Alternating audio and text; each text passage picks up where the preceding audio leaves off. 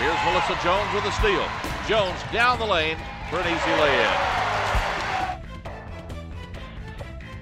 Here's Tarrant again, wide open, and another three goes down.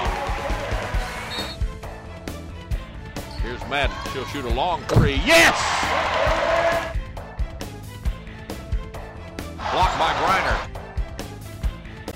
Now here's Tarrant Condry. Griner just set a pick for her, and Condry drives inside and gets the two-pointer. Elliott has her three-pointer blocked by Brooklyn Pope. Griner in the paint.